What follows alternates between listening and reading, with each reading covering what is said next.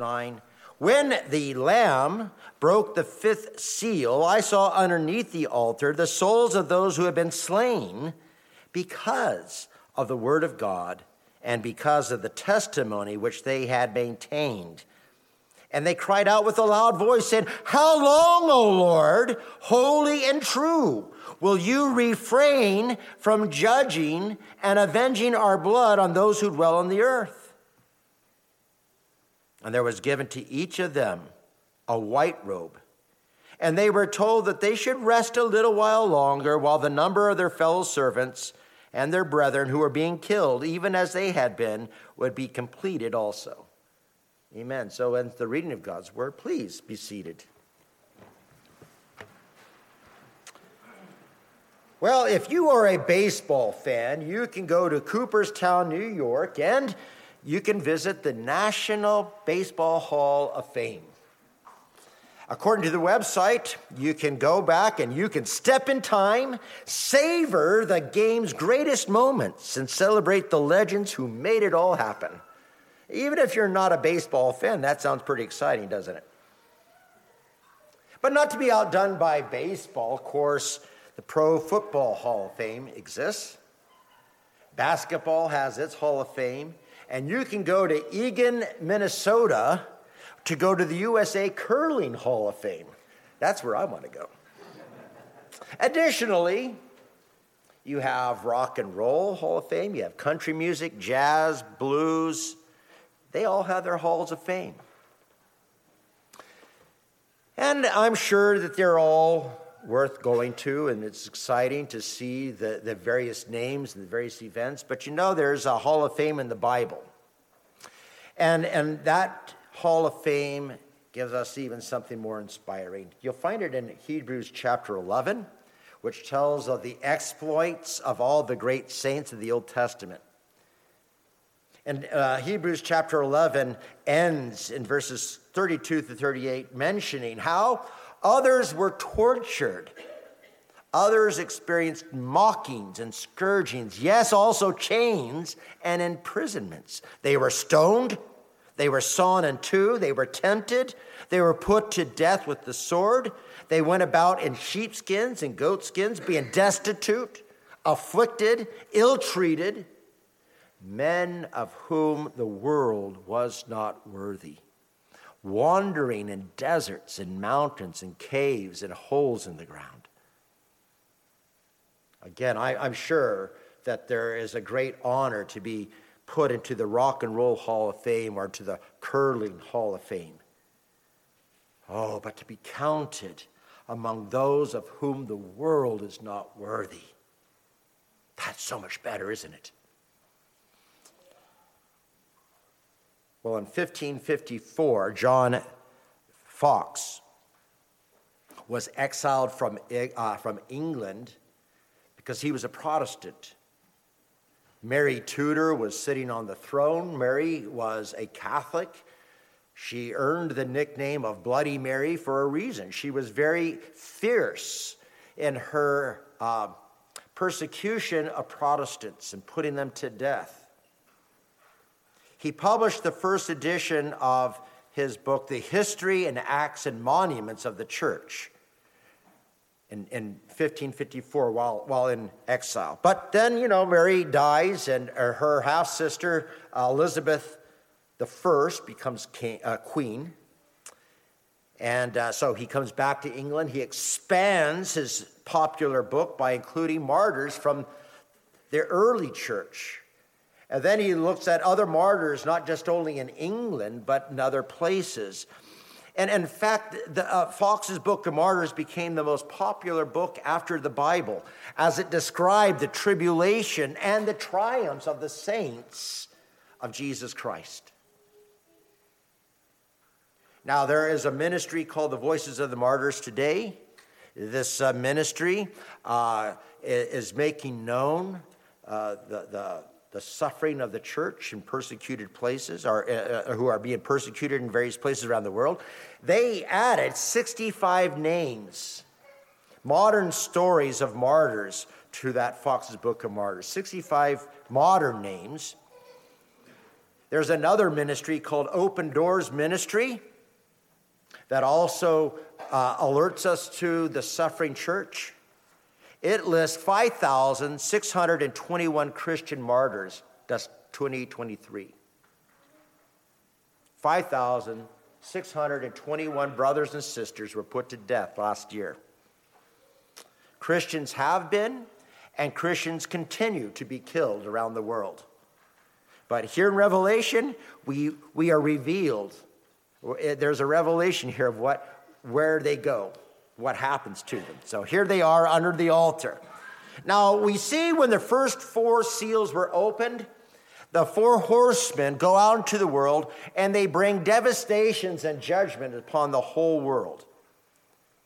That again echoes what Jesus said in Matthew 24, remember? Where Jesus told the disciples about how wars and rumors of wars would happen, how famines and earthquakes would be poured out upon the world. But then Jesus turns to his disciples and he says something else to them. He said, then they will deliver you to tribulation and they will kill you. And you'll be hated by all nations because of my name. Many will fall away and will betray one another and hate one another. Because lawlessness is increased, most people's love will grow cold. Now, what we saw last week is that Christians will suffer all the afflictions that come upon the whole world. But now we're seeing additionally to that, since the church testifies of God's sovereignty over the world, since the church testifies of Jesus Christ being its only Savior, the world will vent its anger against God on the church. And as the world turns on the church in hatred, the faith of Christians will be tested through persecutions and martyrdom. Now, why are we hated? Why does the world hate us so much? Do we not pay taxes? Or are we not good neighbors and good citizens? Do we kick our dogs? Are our hearts hardened towards tormented peoples? Do we not seek to give relief to those who are truly suffering? How many hospitals have been built in the name of Christ? Do we not forgive our enemies? These are all good things. We shouldn't be hated, and yet the world hates us. But we are hated for no other reason than because we love Jesus. We love Jesus, and that is enough reason for the world to hate us. But the question now comes, does Christ hate us? Does Christ love us any less when we suffer one affliction after another, then on top of it all, we're hated, treated poorly, and even killed? Does Jesus love us any less? Well, if you haven't read Fox's Book of Martyrs, let me encourage you to go home and buy a copy and read it. This book shows us just how much Christ loves his church. Christ loves his church even though we are martyred and mowed down by a wicked people. If you read through those accounts, many of the martyrs that Fox describes met their death with joy and with singing. He writes of some of them as if they were going to a wedding more than to a funeral. And the interesting thing is, as the bystanders watched these men and these women die, they were so impressed by these deaths that many of them also became Christians. Fox shows us how the gospel is even more fully attested to when saints defend it at the risk of their own lives.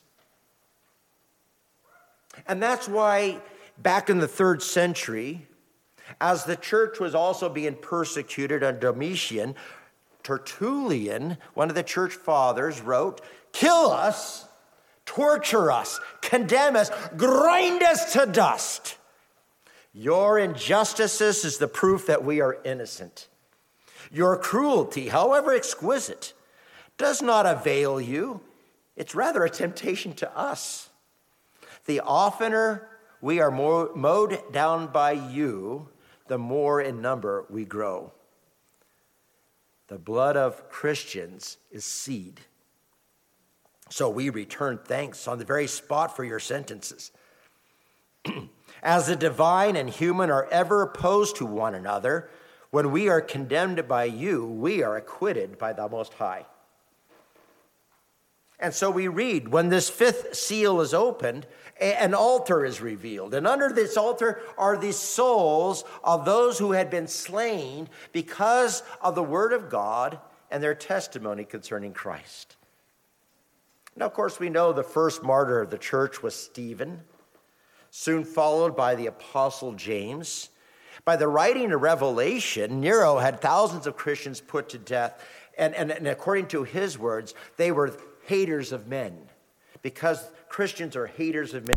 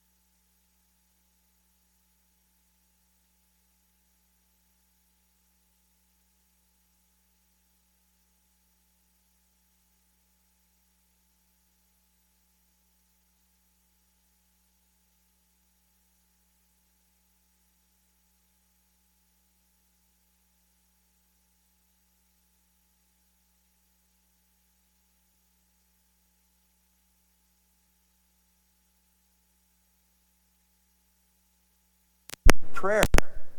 That's what the incense represented and symbolized, right? And so in Revelation chapter 8, verse 3, John mentions how an angel was given much incense so that he might add to it the prayers of the saints on the golden altar, which was before God's throne. So again, what we're putting all these things together, this altar seems to be that golden incense, or that golden altar of incense.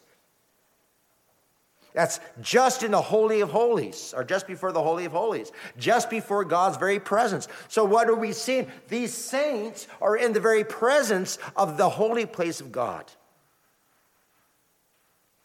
But also, Leviticus 4, verse 7, instructs the priest to pour out the blood of the bull at the base of the altar of the altar of burnt offering. And we read that these souls were under the altar. They had been slain. And that brings to mind the bloody sacrificial altar, doesn't it? Now, with that imagery, we can see that their death, the death for the Word of God, their testimony of the Word of God and of Jesus Christ was an acceptable sacrifice to God. Their blood was mingled with Christ's sacrificial blood. Interestingly, Paul writes in Colossians chapter 1, verse 24, "In my flesh I do share on behalf of his body, which is the church, in filling up what is lacking in Christ's afflictions." That's a very strange statement that Paul makes, that he is filling up what is lacking in Christ's afflictions. What does he mean by this? Well, I think that Paul was remembering how the Lord stopped him as a persecutor. Remember, after Stephen was killed, Paul, then named Saul, he was going out to Damascus to persecute the church. And as he goes, the resurrected Lord stopped him. He falls down off his horse, he's blinded, and Jesus asked a very telling question. "Saul, Saul, why are you persecuting me?" The resurrected, glorified Lord identified with his suffering people so that to persecute them is the same as persecuting him. And then Jesus sent this same Saul, this Paul now, out to the Gentiles to be a witness of what? A witness of Christ's sufferings. But Jesus also said, "I will show him how much he must suffer for my name's sake." And that's what Paul's talking about. I am sent out by Jesus Christ out into the world to tell people about Jesus. And as I suffer, he is suffering as well. We are in such close communion and union with Christ, beloved, that all your tears and all your sweat and all your blood is mingled with his. Not as an atonement for sin, because only Christ's blood can atone for sin. But our blood is mingled with his as a witness, as a testimony that his blood actually saves. And so with that, I think perhaps now is a good time to stop and consider what this word martyr means. Of course, in the Greek, the word is martyros. It's a legal term that means to witness or to testify, particularly in a court of law. So a martyr is one who bears witness to something. And again, according to Jesus' commission to the church in Acts chapter 1, verse 8, he sends us out to the world to be witnesses. Actually, he says, "I send you out to be my martyrs." We are martyrs of Jesus Christ himself. That is, we are testifying to the world, to everywhere we go, that he is the Lord, he is the Savior. Now, I know that often we associate martyrs with those who seal their testimony with their blood. And in doing so, they are proving that God's grace and God's love is stronger than even the fear of death.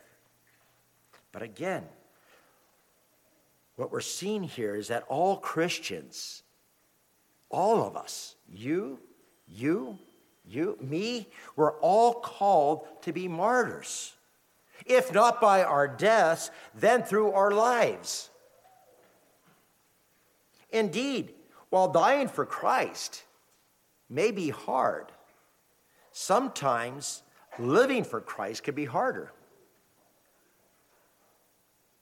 I remember when I was a young Christian, I heard a preacher once asked, "If you were arrested for being a Christian, would there be enough evidence to convict you?"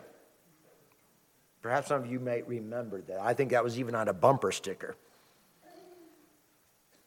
But the question is, if you were arrested for being a Christian, does your life show that you really are?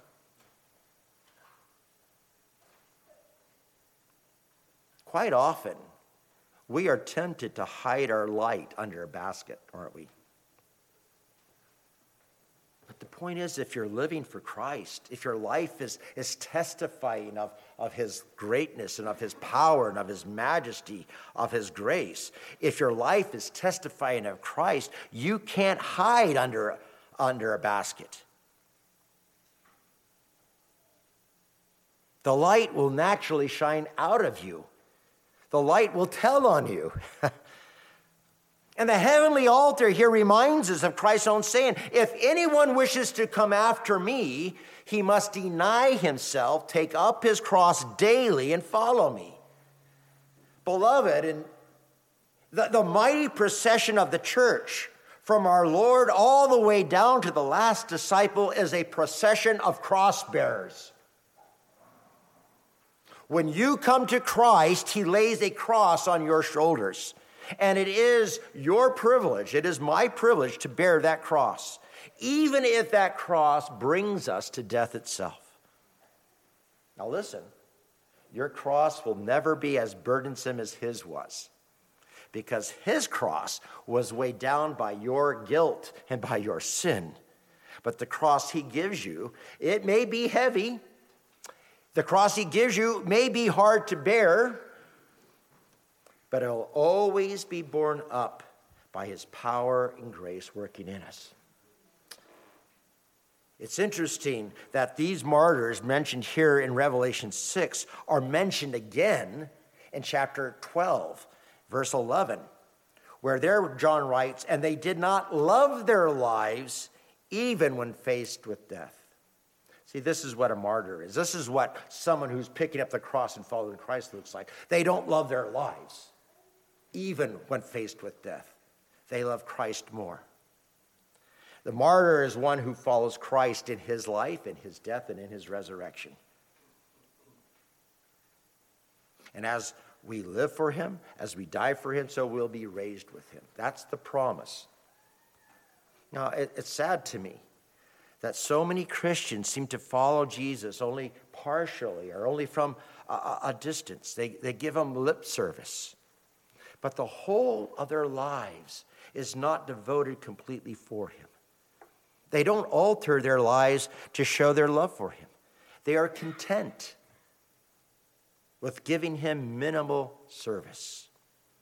They're content with giving him just the bare minimum in worship. And they'll do that as long as it doesn't interfere with family or with other pleasures. But again, being a martyr is one who bears the cross. He's already died to himself. And so if he should be dragged into the Colosseum, well, there was a Colosseum. If he was to be dragged into the Colosseum and torn and eaten by wild beasts, he'd be quite willing to do so. He'd be happy to do so because he knows what Christ has already done for him and who Christ is for him now. Again, the martyr is one who, upon laying down his life for the Lord, says, we are unworthy slaves. We have only done that which we ought to have done. And thus we see these souls under the altar, while they have been slain because of their testimony, are somewhat representative of every Christian, you and me, as we're all called to live and to die for Christ. But beloved, as you live for Christ, and even as we suffer for him and die for him, and I just want to remind you of a simple biblical fact. Paul writes this in 1 Timothy. All who live godly in Christ Jesus will suffer persecution. This is not an if. This is a when. If you're living for God, if you're living for Christ, you will suffer persecution. You're not going to escape it. But as you live for him, and as you suffer for him, and as you even die for him, look again where you're escorted to. You're right there under the altar, near the throne of your king. Being under the altar, I think, is rather significant because it tells us that while we testify of Jesus to an unbelieving, antagonistic, and anti-Christian world, we are always under his protection. Again, we read about how those four seals are broken. Great judgments and devastations were poured out upon the world. And so with that, the saints will also be tested in their faith. And again, they will be persecuted. But while we suffer tremendous things for his name, and again, some even being put to death, death cannot harm us. We're under the altar. We're under Jesus' protection. Death can't harm us. While the world is being judged, the saints are being purified. The saints might lose their life as the ungodly judges of the world judge them to be unfit for their world. They think it's their world, so we'll take you out of it. They don't realize that this world is the Lord's. But these martyrs are brought into the very glory of the Lord they love. And so see how these martyrs are resting from their labor. They're told, just rest a little while. Rest a little while until the full number has been completed. They're resting from their labors on earth. They're set free from all the trials and from all the tribulations that come upon the elect. But notice again how their rest is not taking a nap. They're not up there playing games. It's not a place of full recreation. It's a place of rest. But in that rest, they are actively engaged in worship. In verse 10, we see that they're actually interceding for the church that's still on earth. Now, this is not the intercession of the saints as the Roman Catholics would have us believe. Now, it's certainly true that we are one holy apostolic church. We are a Catholic church. That is, that we are a universal church. What that means is that we who are on earth are united to those saints in glory. We're one church. The saints in glory, that's the church triumphant. The saints on earth, the church militant, but we're one church. And we see that those who have passed from tribulation into glory are concerned even for their brothers who are still enduring the tribulations and the oppressions from the ungodly, wicked world. And, remember when Stephen was stoned? He prayed, Lord, do not hold this sin against them. But here in heaven, he's praying, how long, O Lord, holy and true, will you refrain from judging and avenging our blood on those who dwell on the earth? Now understand, this is not the bitter cry for personal vengeance. These martyrs are crying out from the same single devotion that characterized them on earth. God, when are you going to reveal your glory fully? Beloved, each time you pray, your kingdom come, your will be done on earth as it is in heaven, you are praying this prayer. How long, O Lord, will you refrain from judging and avenging the blood of the martyrs? Now, we know that God is holy, don't we? And God is righteous, and God is just. He will avenge every wrong that's done, especially those wrongs that are done to his beloved elect people. But sometimes God seems to delay. I mean, after all, it's been 2,000 years since Christ ascended to heaven. When is the Lord going to come? 2,000 years is enough time, don't you think, Lord? But beloved, what we're told here is that his delay is meant to train us in patience. Our salvation is very dear to him. It's precious to him. Here, the voice told them, be patient until the full number is added. 1 Peter chapter 3, verse 9 says, the Lord is not slow about his promise, as some count slowness. But he's patient towards you, not wishing for any to perish, but for all to come to repentance. So, my friends, this is why God delays. This is why Jesus has not yet come. He's waiting for the full number of the elect to be brought in. But his eyes are open.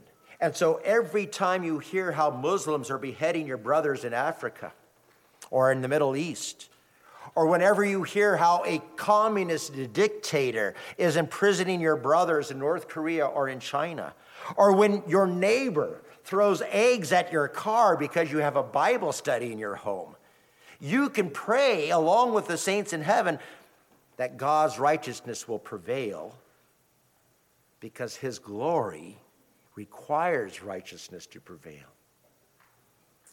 Again, Jesus told us to pray for our persecutors. Pray for those who persecute you and despitefully use you, he says in the Sermon on the Mount. We should ask God to save them, even as we did earlier in our prayer. Save the persecutors, O Lord. Show them mercy. Isn't it a marvelous thing? I'll tell you, there's a story that happened a number of years ago in our church. We had a mission work in Ethiopia. And while the church was worshiping on a Sunday morning, the Islamic group came in and arrested them all and took them all to prison. The pastor of that church was severely beaten. His feet were uncovered, and they smacked his bare feet with rubber hoses. They actually broke his feet. Terrible persecutions that happened to all the saints. But while one woman, there's one particular woman was singled out for some reason. And they kept beating on her, telling her, will you not give up your Jesus now? Kept beating her. Will you not recite the Quran now? And she kept beating on her, and she kept saying, Jesus is Lord, Jesus is Lord, Jesus is Lord, Jesus is Lord. And finally, two of the soldiers broke down in tears. We see the love of God in you. And they became Christians. They were later arrested themselves, joined the rest, and being persecuted, and perhaps even made worse. But that's the great blessing that we have. We pray that God will have mercy upon our persecutors. But know that since God cannot abide with evil, if they will not repent, he will reveal his justice. And that's what we also pray for. Verse 11 says that a white robe was given to each of these martyrs. Now, what is this white robe? It's very interesting. There's in Revelation chapter 7, there's this very interesting dialogue that took place. John sees this vast multitude of people wearing white robes with palms in their hands. And he was told that these are those who have washed their robes and made them white in the blood of the Lamb. So these white robes signify how the martyrs were justified and made righteous. But you know what? Their righteousness is not because they died for Jesus, but rather it is because Jesus died for them. That's the testimony of the saints. Martyrdom is certainly a high honor. It's a great privilege. But only the blood of Christ is our sure hope for eternal and true righteousness. It's only the blood of Christ that washes us pure to make us righteous. And so there's that element of the white robes, but also white represents purity. Just as a virgin bride wears white on her wedding day to symbolize her purity, so we see these martyrs wearing white. That means that while they were under persecution, they did not give into the spirit of the age. They did not compromise with the world. They remained faithful to the Lord and to his word. The world condemned these martyrs, again, as being enemies of mankind. The world condemns martyrs as being blasphemers. But these white robes rescinded the verdict of the world, and they symbolize the saints' vindication. But also, one more thing. Do you remember the promise that Jesus gave to the church in Sardis? He told them, he who overcomes will thus be clothed in white garments. I will not erase his name from the book of life. White is the color of victory. These white robes say, though they were hated, though they were despised by the world, though they were judged as hapless fools, slain in utter weakness, here they are, victors. More than victors, in fact. Jesus gave the promise, and here we see the promise come true. He is faithful. That's the message here. Jesus is faithful. When you go through trials, when you go through persecutions, when your tears are running out, they become your bread. Know that Jesus is faithful. He is to be fully trusted. The victory over the world, the victory over death is here symbolized in these white robes. You, my friends, martyrs of the living God, are victors. In Genesis chapter 3, verse 15, God said that there would be a terrible duel between the godly and the ungodly. The ungodly would sorely persecute the godly. But then we read how the godly would have the ultimate victory. And of course, that battle culminated with Satan instigated Jesus' death on the cross. But Jesus had a greater victory when he rose from the dead. And my friends, we are engaged in that same warfare. We see that in Revelation. And here in chapter 6, while the devil seems to have the upper hand, persecuting the saints, putting them to death, do you not see we still have victory? Again, I want to encourage you with this. Death cannot harm us. So many people are afraid of dying. They're afraid of death. Don't be.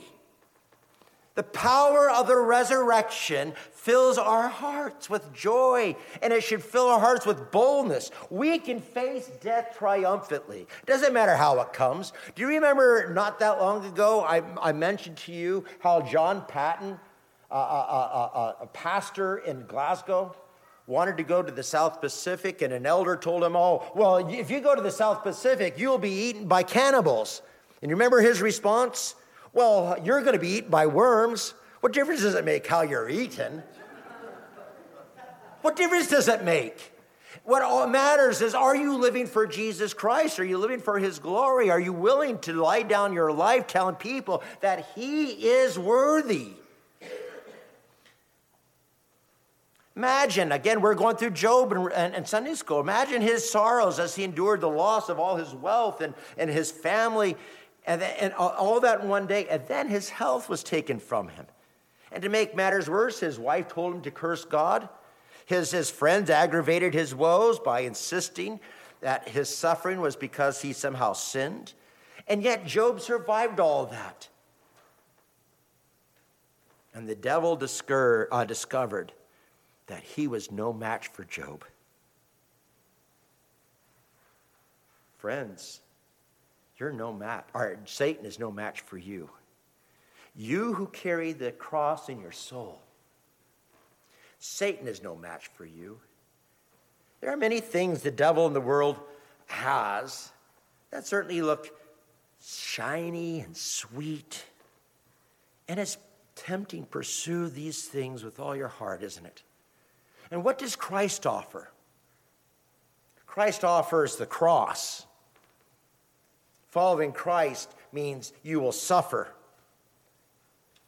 Being a Christian means that you will shed tears and you will have toils and sorrows in your life. And then it could mean even the hatred of the world and death.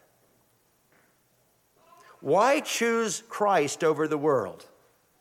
The world's toys are shiny, are pleasant. There's many of them. But what does Christ offer? Sorrow and tears. Why choose Christ over the world? Why choose the sorrows and the cross over the shiny things of the world? I'll tell you why. Because in a very short time, the cross will be exchanged for a crown. The sorrows and the sufferings will give way to glory. Tears and toils will be replaced by joy and rest. Do you not know, beloved Christian, death is only a door that ushers you into the immediate presence of Jesus? And what does Jesus do? He puts the right robe of victory on you. He gives you the crown of eternal glory. The modern things that men make of idols, gold and sex and recreations and careers and country and prestige and spouses and children, all these things are wonderful things, and they are created by God to give us pleasure. But they will all be lost in death.